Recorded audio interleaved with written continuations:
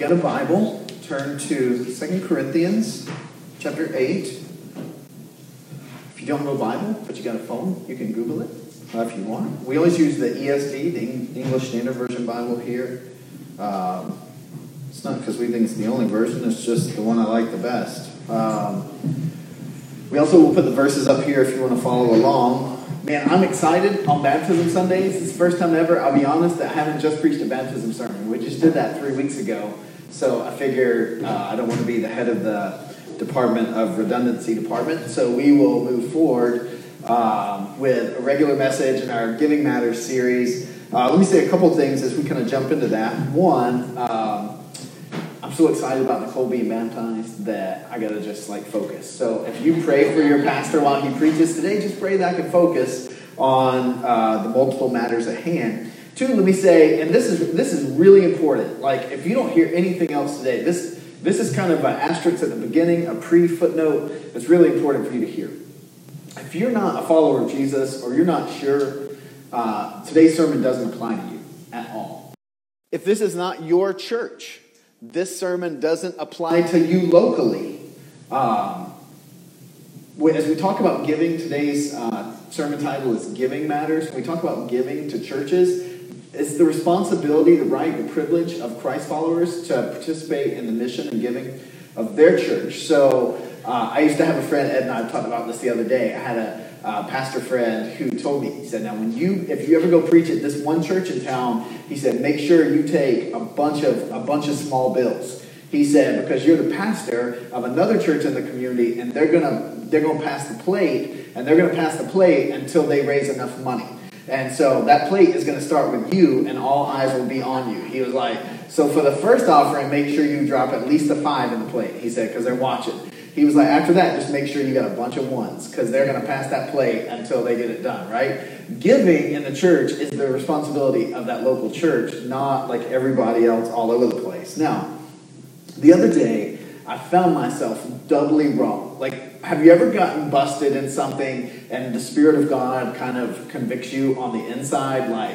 I got the double whammy. The Spirit of God got me like this, and then he came across like this and got me 2 ways. And here's what it concerned. It concerned this idea of giving with my boys, Noah and Owen, who I am so proud of. Owen went this week and helped get the baptistry with me, rode across town to West Roxbury, and that was just a really fun moment. I love my boys. So fiercely proud to be their dad. But one thing I've not done, I've not discipled them well in, is this idea of giving. Because in this day and age, for kids their age, their economy works different. They don't deal in hard cash anymore. They deal in something called Robux. There is a game called Roblox. And Roblox is essentially just you buy different stuff. I don't fully understand it, but I know it's a big deal. And so they'll be like, Dad, they'll get $10. I'm like, Dad, can I trade you? Here's a $10 bill. Can I get $10 in Robux? Am I saying that right, Noah? Robux? I can ask Owen. Owen, am I saying it right? Owen's like, I can't believe I'm at church today and my dad's talking about me, right?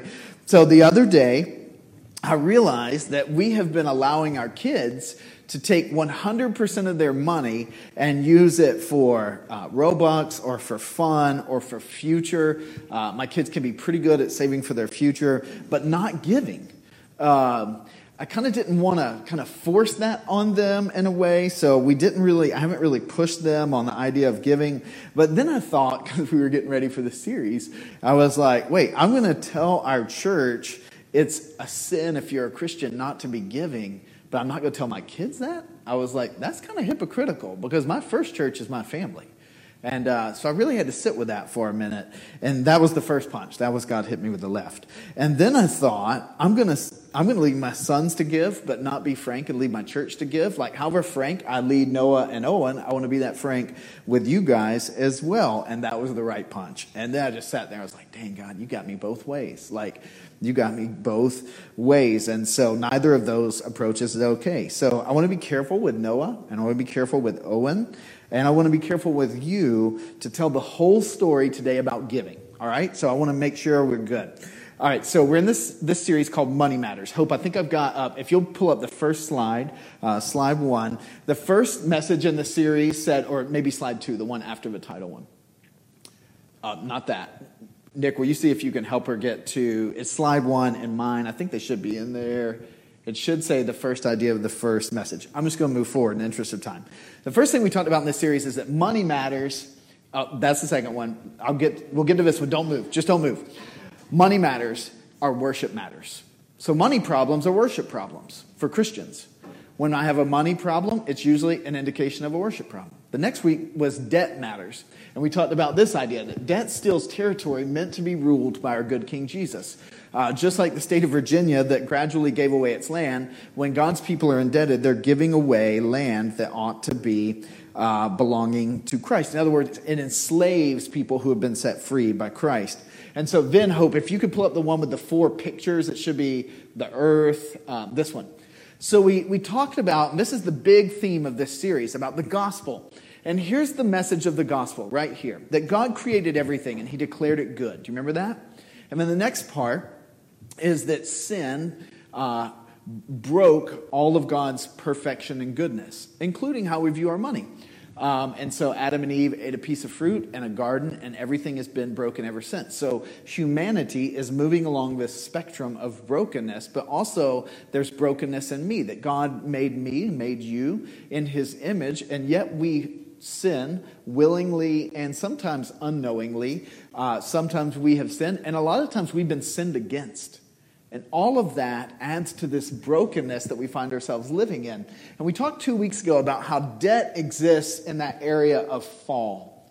That debt and slavery were part of living in the fall, away from what God intended. But then the third part we talked about in this series is how Jesus came and died. Jesus died to save sinners and to forgive sin. We called this part of the gospel story rescue. So it's creation, fall, rescue. Now, Jesus doesn't just sort of save our souls for us to go to heaven and be able to sleep good at night. He literally saves and begins this restoration work in people whose hearts he's changed, so that he wants to take all the broken things and begin to put them right. And ultimately, in all of creation, even as we see kind of creation groaning in the brokenness, Howard and I get together every Thursday, and one thing that Howard really schooled me on a couple months ago, he's like, JD, I don't even watch the news anymore. I'll read it a little bit. He was like, it's just so sad and heavy. Like, we are living in the midst of fall and brokenness. But Jesus rescues, and Jesus will ultimately restore. The gospel is that God is taking all the sad things and he's making them untrue, as J.R. Tolkien said 100 years ago. And so today, if debt matters sits in the area of fall, giving matters, and this is important, this is really important, giving matters sit in the area of rescue and restoration. Now, why is that important? Let me tell you. Because most church sermons, I believe that you and I have heard in our lifetime, have treated giving to church and giving to God as if it were a fall issue. When we're dealing with fall and sin, what do? We feel guilt. We feel slavery, we feel indebted, and we feel paranoid. That's not how giving ought to be at all. And yet that's how so many giving pitches have been. They've been treating Christians like we live in the fall. There's guilt trips. Treating you like you're morally poor. Almost like, man, you better pay your tithes. You better pay your gifts so that God will forgive you. It's almost like this reciprocity thing. A lot of giving sermons try to enslave you to giving to God or giving to the church. Listen, I want to tell you that when that happens, it's almost like when a church preaches that sermon, it's like we take off the yoke. A yoke's the heavy metal weight that you put over an ox to get it to plow correctly. It's like a church, when it does that, takes off the yoke of slavery to sin and now puts on the yoke of guilt. And that is not gospel. Jesus died to rescue us. So when I said if you're not a Christian today, that means that you have not yet accepted the work of Jesus at the cross and don't have a relationship with God through Christ. And so theologically, you are living in the area of fall. Giving to a church is a rescue and restoration point. That's why I say this doesn't apply to you. The most important thing you need to do if you're not yet a follower of Christ, or you're in the room or you're watching by Facebook Live, is you need to deal with Jesus' offer of forgiveness and relationship with God made at the cross and the empty tomb.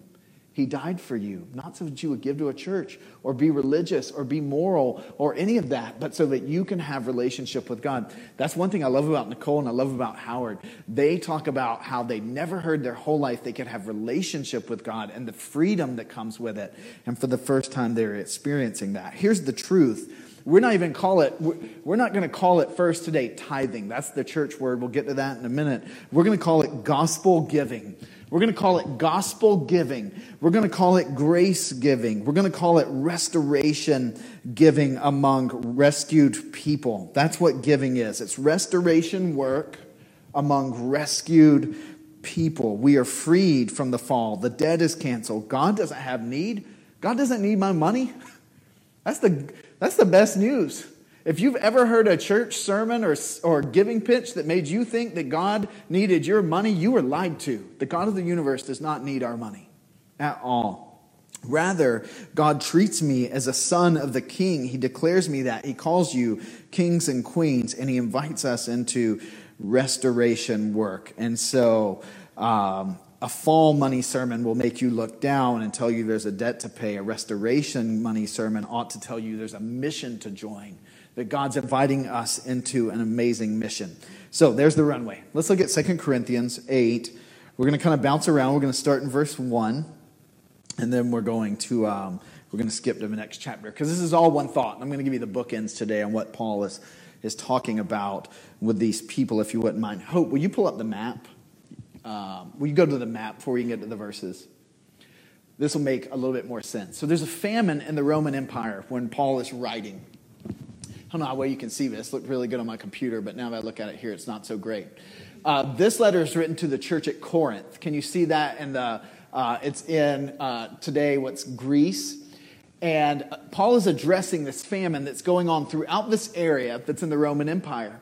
And these are all the churches that Paul started in this region of Athens or in Greece, and then going over into what's today modern-day Turkey or Asia Minor. And so he's going to be addressing the church at Corinth, but he's going to be referencing this church at Philippi, these churches up around Philippi in the area that's called Macedonia. And basically the church at Philippi was broker than broke. Like they had to save up to be broke. You're going to see that in a minute. These people were so broke, and they took this really, really generous offering. And then the church at Corinth, which didn't experience the famine in quite the same way, is like, Paul, we're going to give, man. We're going to be so generous. And now Paul's writing them to say, all right, it's time to collect the offering. And he's getting wind that they've just been talking about giving and haven't actually been saving any money. And now he's going to sort of address that. So understand that there's a mission bigger than any one of these churches that's got to be fulfilled. It's a desperate situation, and Paul is not talking to them out of guilt. He's inviting them into rescue and restoration work. Now, let's look at 2 Corinthians 8. I've messed with Hope's brain enough. She and Ari and the other people over there doing that stuff are amazing. Here we go. 2 Corinthians 8, verse 1. Let me read 1 through 7, I think, and then we're going to skip to the next chapter. We want you to know, brothers and sisters, about the grace of God that has been given among the churches of Macedonia. That's the area of Philippi that we just looked at. For in a severe test of affliction, they were in the middle of this famine, but the region was in a greater area of famine. Their abundance of joy and their extreme poverty have overflowed in a wealth of generosity on their part. How poor were they? Like, how bad was their situation? That word extreme and extreme poverty is like the word like the deepest depths. So when Jacques Cousteau do you remember Jacques Cousteau? He would go down to the bottom of the ocean and try to find ocean life. The boat, the vessel that he would take to the bottom of the ocean was named after the Greek word for extreme. This word, out of the depths of their poverty. Jacques Cousteau was going to the depths.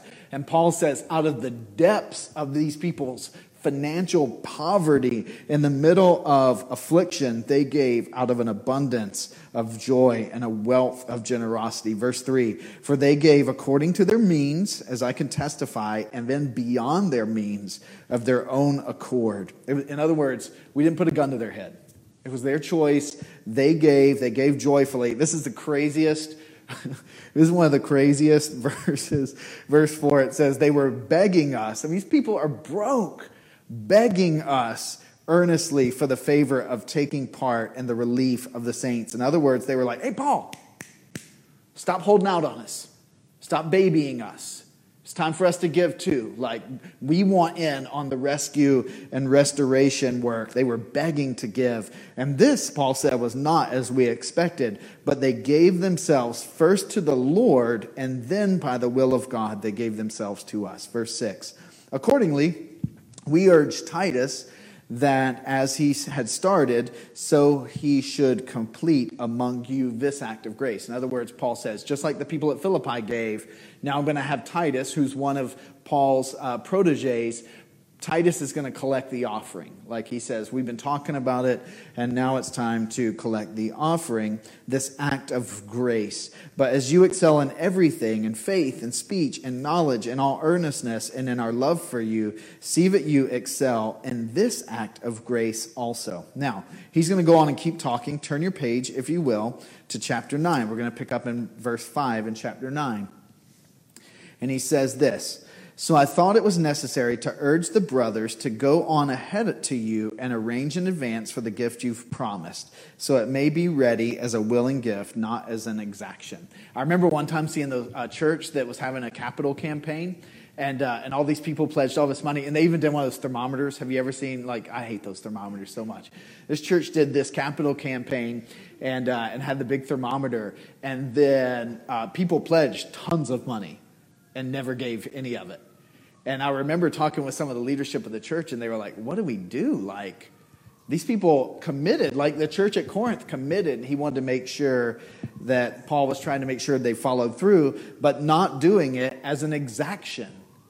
Paul wanted to be real careful. I have a friend here in Boston who gets really resentful of churches, and when it comes to money, he says it feels like a shakedown. Have you ever been at a church and it felt like a shakedown when it came to money? Paul wanted to avoid that. And going on in verse 6, it says this, the point is this, whoever sows sparingly will also reap sparingly, and whoever sows bountifully will also reap bountifully. Each one must give as he has decided in his heart, not reluctantly or under compulsion. For God loves a cheerful giver. It's not an exaction. It's also, let me just go ahead and say real quickly, when it says sow sparingly, reap sparingly, sow generously, reap generously, God doesn't return our money dollar for dollar. Don't hear that today. God doesn't return it tenfold. If you give $1 this week, you're not going to get $10. I didn't say that. You might not even get $1. There may be a harvest. God will bless you. I really look at our life and say, you know what? I think there's been a lot of times our car didn't break down, our washing machine didn't go out because God just kind of blessed us.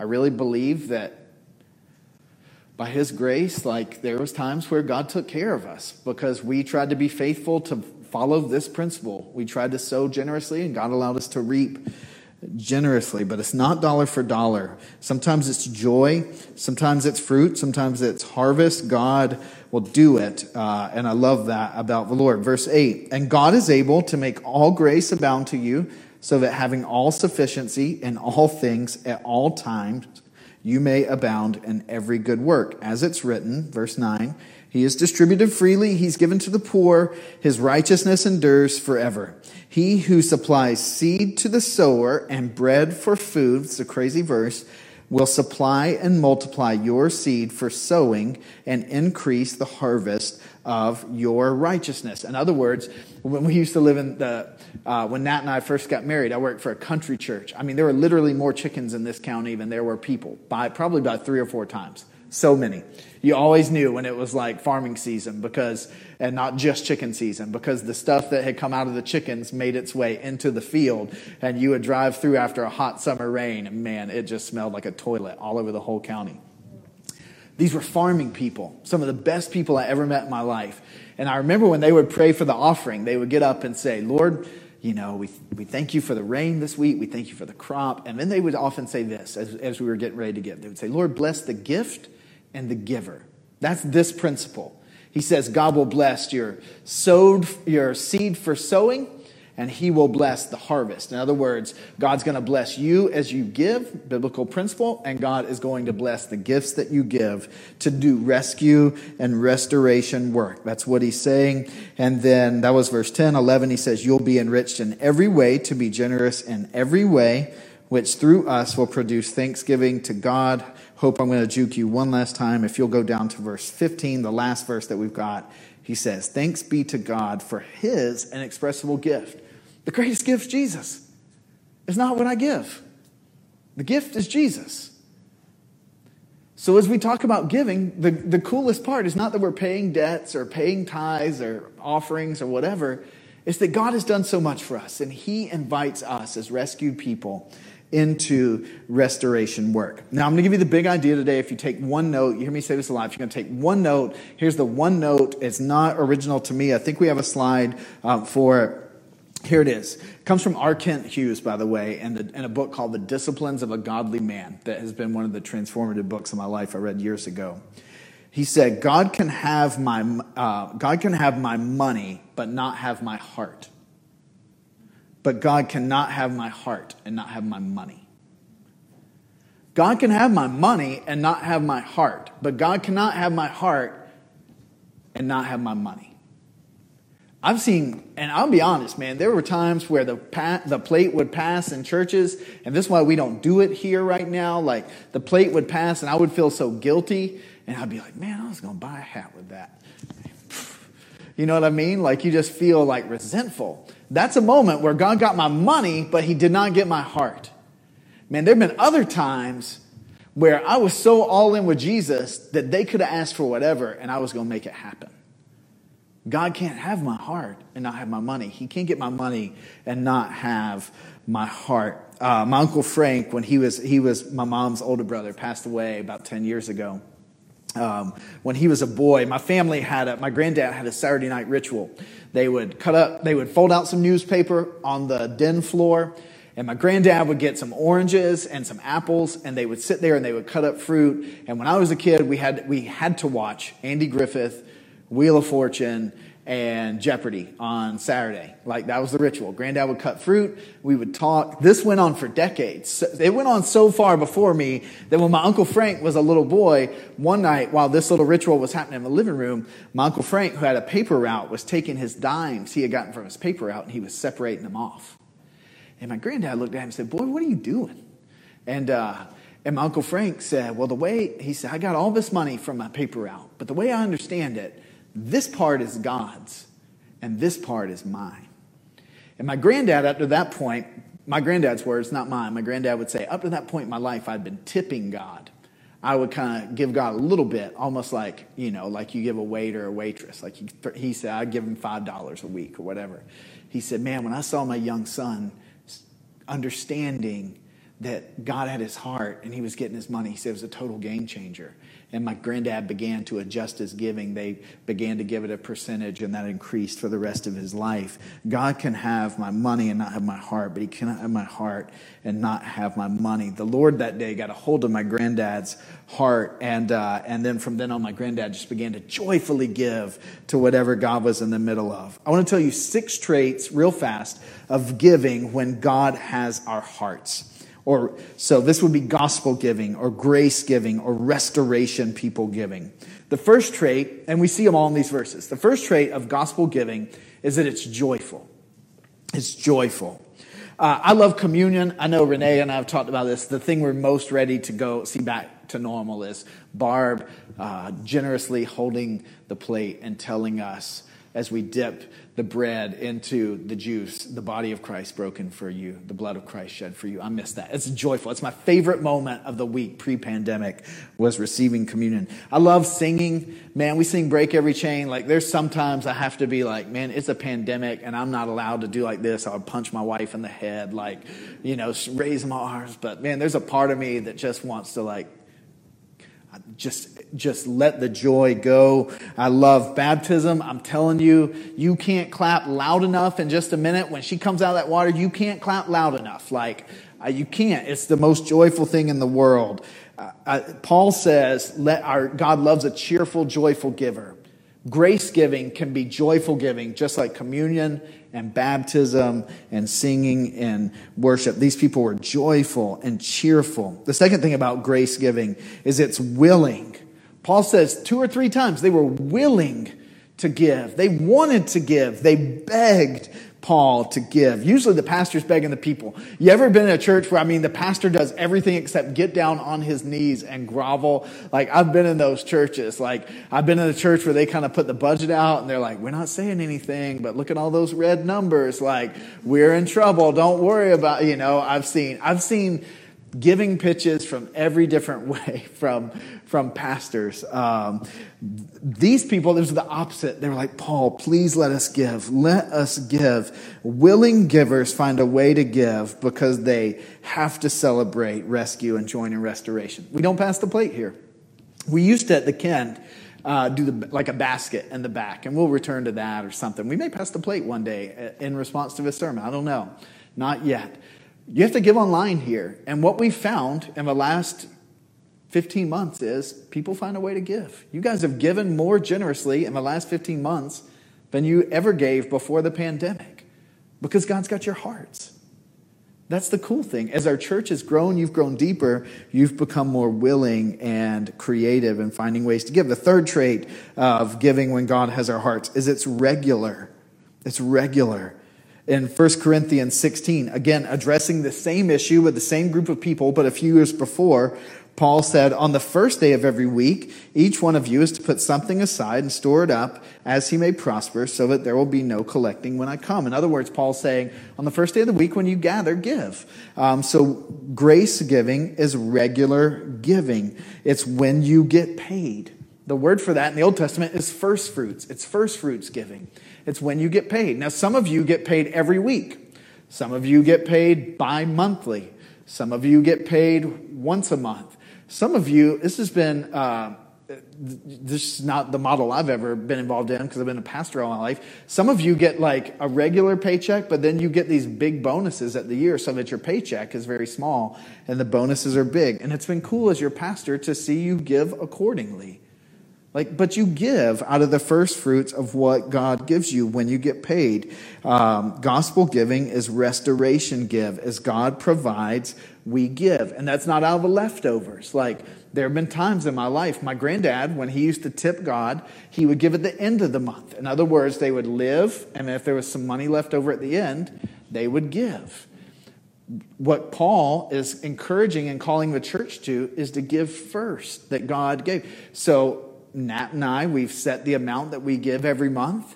And every month, before we do anything with our money, as soon as our paycheck clears the bank, we give. Like, we do it. And if that means we have to adjust what we eat in a month, or we have to adjust where we go, that's okay. Like, I think that Scripture calls Christians to regular first fruits giving. The fourth trait is it's generous. Now, this is the part where I may lose you. So I want to be really careful to lovingly tell you what I'm going to tell you. When I say it's generous giving, we see Paul talking about that in 8:2 and throughout. But in their affliction, out of the depths of their poverty, they gave more. They gave by their means, he said, and beyond their means. Generous kingdom giving is not tipping. I want to tell you, I believe it's percentage giving. If I had to put another word, I did put another word up for it. Go me. It's percentage giving. Now, the word in church culture is the tithe. We were joking about this morning. In ancient Israel, the word tithe just means 10%. In ancient Israel, they didn't give 10%. They actually gave, I think, 25 to 30%. Part of that was kind of almost like a national income tax. But the tithe for them, and I think the gracious tithe is 10%. So here's what I want to tell you. More than getting stuck on the tithe, because some of you will walk out of here and say, JD just talked about tithing. I did talk about tithing. I don't back down from that. But to go from 0 to 10% would be insane. It would literally be catastrophic for some of our finances. That's why we're doing this series. So what I do want to encourage you to is to begin to give it a percentage. If you're not giving, or you've never giving, or maybe you're tipping like my granddad did, I want to encourage you to give it a percentage and then work toward 10%. You may start at 1%, and you're like, ooh, that was tough. That required me to move some stuff around, sacrifice something this month. But after a couple of months of giving it 1%, you may say, we can flex a little. Now we're going to 2%. And then you grow. I used to love working out. I don't like it anymore. I feel like every time I go to the gym, I hurt something rather than strengthen something. When I did work out, you can't just do the same weight every time. If you're constantly pushing the same weight, whether it's curls or triceps or on the bench press or whatever, if you're doing the same weight 5 years from now, I promise you, you're not going to be any stronger. Like I see old guys come to the Y when I used to go there, and they're doing the same weight year after year after year. They're not trying to get stronger. They're trying to stay just right where they are. Listen, I want to grow in my faith in all areas. And so I begin to give it a level where I can still be cheerful. God, I'm giving 1%. I'm cheerful, Lord. I'm trusting you. It's a leap of faith, but I'm doing it. I'm trusting you. I'm entering into rescue and restoration work. When 1% begins to, you feel like God's like, okay, you can give a little more, then you give more. My mom, who is retired, and I hope she's not watching this morning as I brag on her, she said the other day, she said, I'm retired. I'm getting my Social Security. I'm getting my retirement. She was like, you don't know how much I made last year? And man, listen, there were months as a kid. My mom was, if we don't know each other, my mom was a single mom, worked 3 jobs. There was months where literally if God hadn't miraculously dropped a check in the mailbox, we wouldn't have eaten. That's not hyperbole. That's a true story. She told me what she made. I almost fell out of my chair. I was like, man, go, Mom. Good job. And I was like, wow, And she goes, can I tell you? She goes, can I tell you what I gave away? And I was like, and she started telling me what she gave to her church. And I was like, well, dang, that's convicting. And she goes, and then I gave to this missionary that I know in the Middle East that you guys were friends with when you were kids. And I gave to Christ Church Charlestown. And I gave to this. She ended up giving away half of what she made to kingdom stuff, to her church and missionaries and church plants. And I was like, whew. Now, she wasn't always there, but she did this. And God has continued to grow and bless her. And man, she's one of my heroes when it comes to something like this. Number 5, grace giving when God has our hearts is redemptive. It's redemptive. 7 times Paul talked about the grace of giving. A sign that God's grace is at work in us is an act of God's grace flowing through us. When we give, it reminds us, and again, this is why this is not for not yet Christians. God's grace flows into us, and through our giving and our serving and our sharing and all those things, God's grace flows out of us. This is how that happened. That's redemptive giving. I want to give you permission to never give to a particular church. Never give to a church, whatever denomination, whatever name. Maybe it'll be this one day. I pray to God it's not. If a church doesn't have an end game that's inviting you into rescue and restoration work, don't give them $1. If they're just asking you to give to prop up an institution, don't give them $1. When God invites us to give, he's inviting us into rescue and restoration work. The giving, I really believe, should significantly go to missions, church planting, disciple making, and seeking the welfare of the city. When you give here, your giving goes to pay salaries and pay rent, but it also goes to a Christmas offering that helps fund international missionaries. It goes to an Easter offering that helps plant churches. We actually have been recipients of that offering for 3.5 years, but so are church planters all over North America. It's gone to help our networks in Boston. When you give, it's gone to support partnerships with the Charlestown Mothers Association, the Charlestown Little League, the Harvard Kent, Charlestown High School, the Kennedy Center, special townies, senior adults in this community, small businesses, gym hockey, and on and on and on. And not just to be nice, but to share the gospel. I don't have the updated figure, but I know that for the first 9 months of pandemic, we gave away $40,000. That's redemptive giving. Do we do it so we can be like, oh, look at our church, we're awesome, get a t-shirt? No. We did it to say, Jesus loves you, and he died for you, and you are living in the middle of fall. But God invites you into rescue and restoration work, and we want to invite you into that. And we want generosity to be the pathway to it, because in a culture where money is king, we want to say that Jesus is king, and we will freely give our money to show you that we have a different and better king.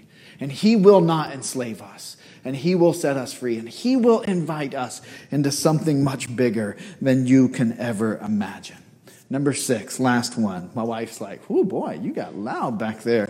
Number 6, grace giving, last one, is worshipful. Worship is just ascribing worth to something. So when we are doing grace giving, we are ascribing worth to God. We are ascribing praise to God. We are ascribing glory to God for the sake of the gospel. It's an act of worship. It is discipleship. God can have my money and not have my heart, but God cannot have my heart and not get my money. So the invitation today is not for you to give. The invitation today is for you to give the Lord all your heart. And if you are one of those people who's not yet a follower of Christ even, I don't want your money. We don't need your money. I'm not even going to try to Jesus juke you to say, ask Christ in your heart so we can get your money. That would be really dirty, wouldn't it? I want you to know Christ, because following Jesus has been the most liberating, joyful experience of my life. And there are people in this room who would tell you the same thing. And you're about to go watch someone do something that's unheard of in New England because God has so gripped their heart. And that is good. And that is what Jesus invites us into. And giving is just the overflow of that. Let me pray for us. If you need to do anything to get ready, you go do it. But in just a second, we're about to go outside. Jesus, thank you. Oh, Lord, thank you. But I get to pastor a church of generous people. And I think, even as we wrap up, about that idea of you increasing the seed for sowing and the harvest. God, you've done that for our church. You've done that in so many different ways, God. You've allowed these people to be generous, and you've blessed these people. And they have done that because you've got their hearts. And that's freed us to be able to give generously in this community and in this city and even beyond to the ends of the earth. We thank you.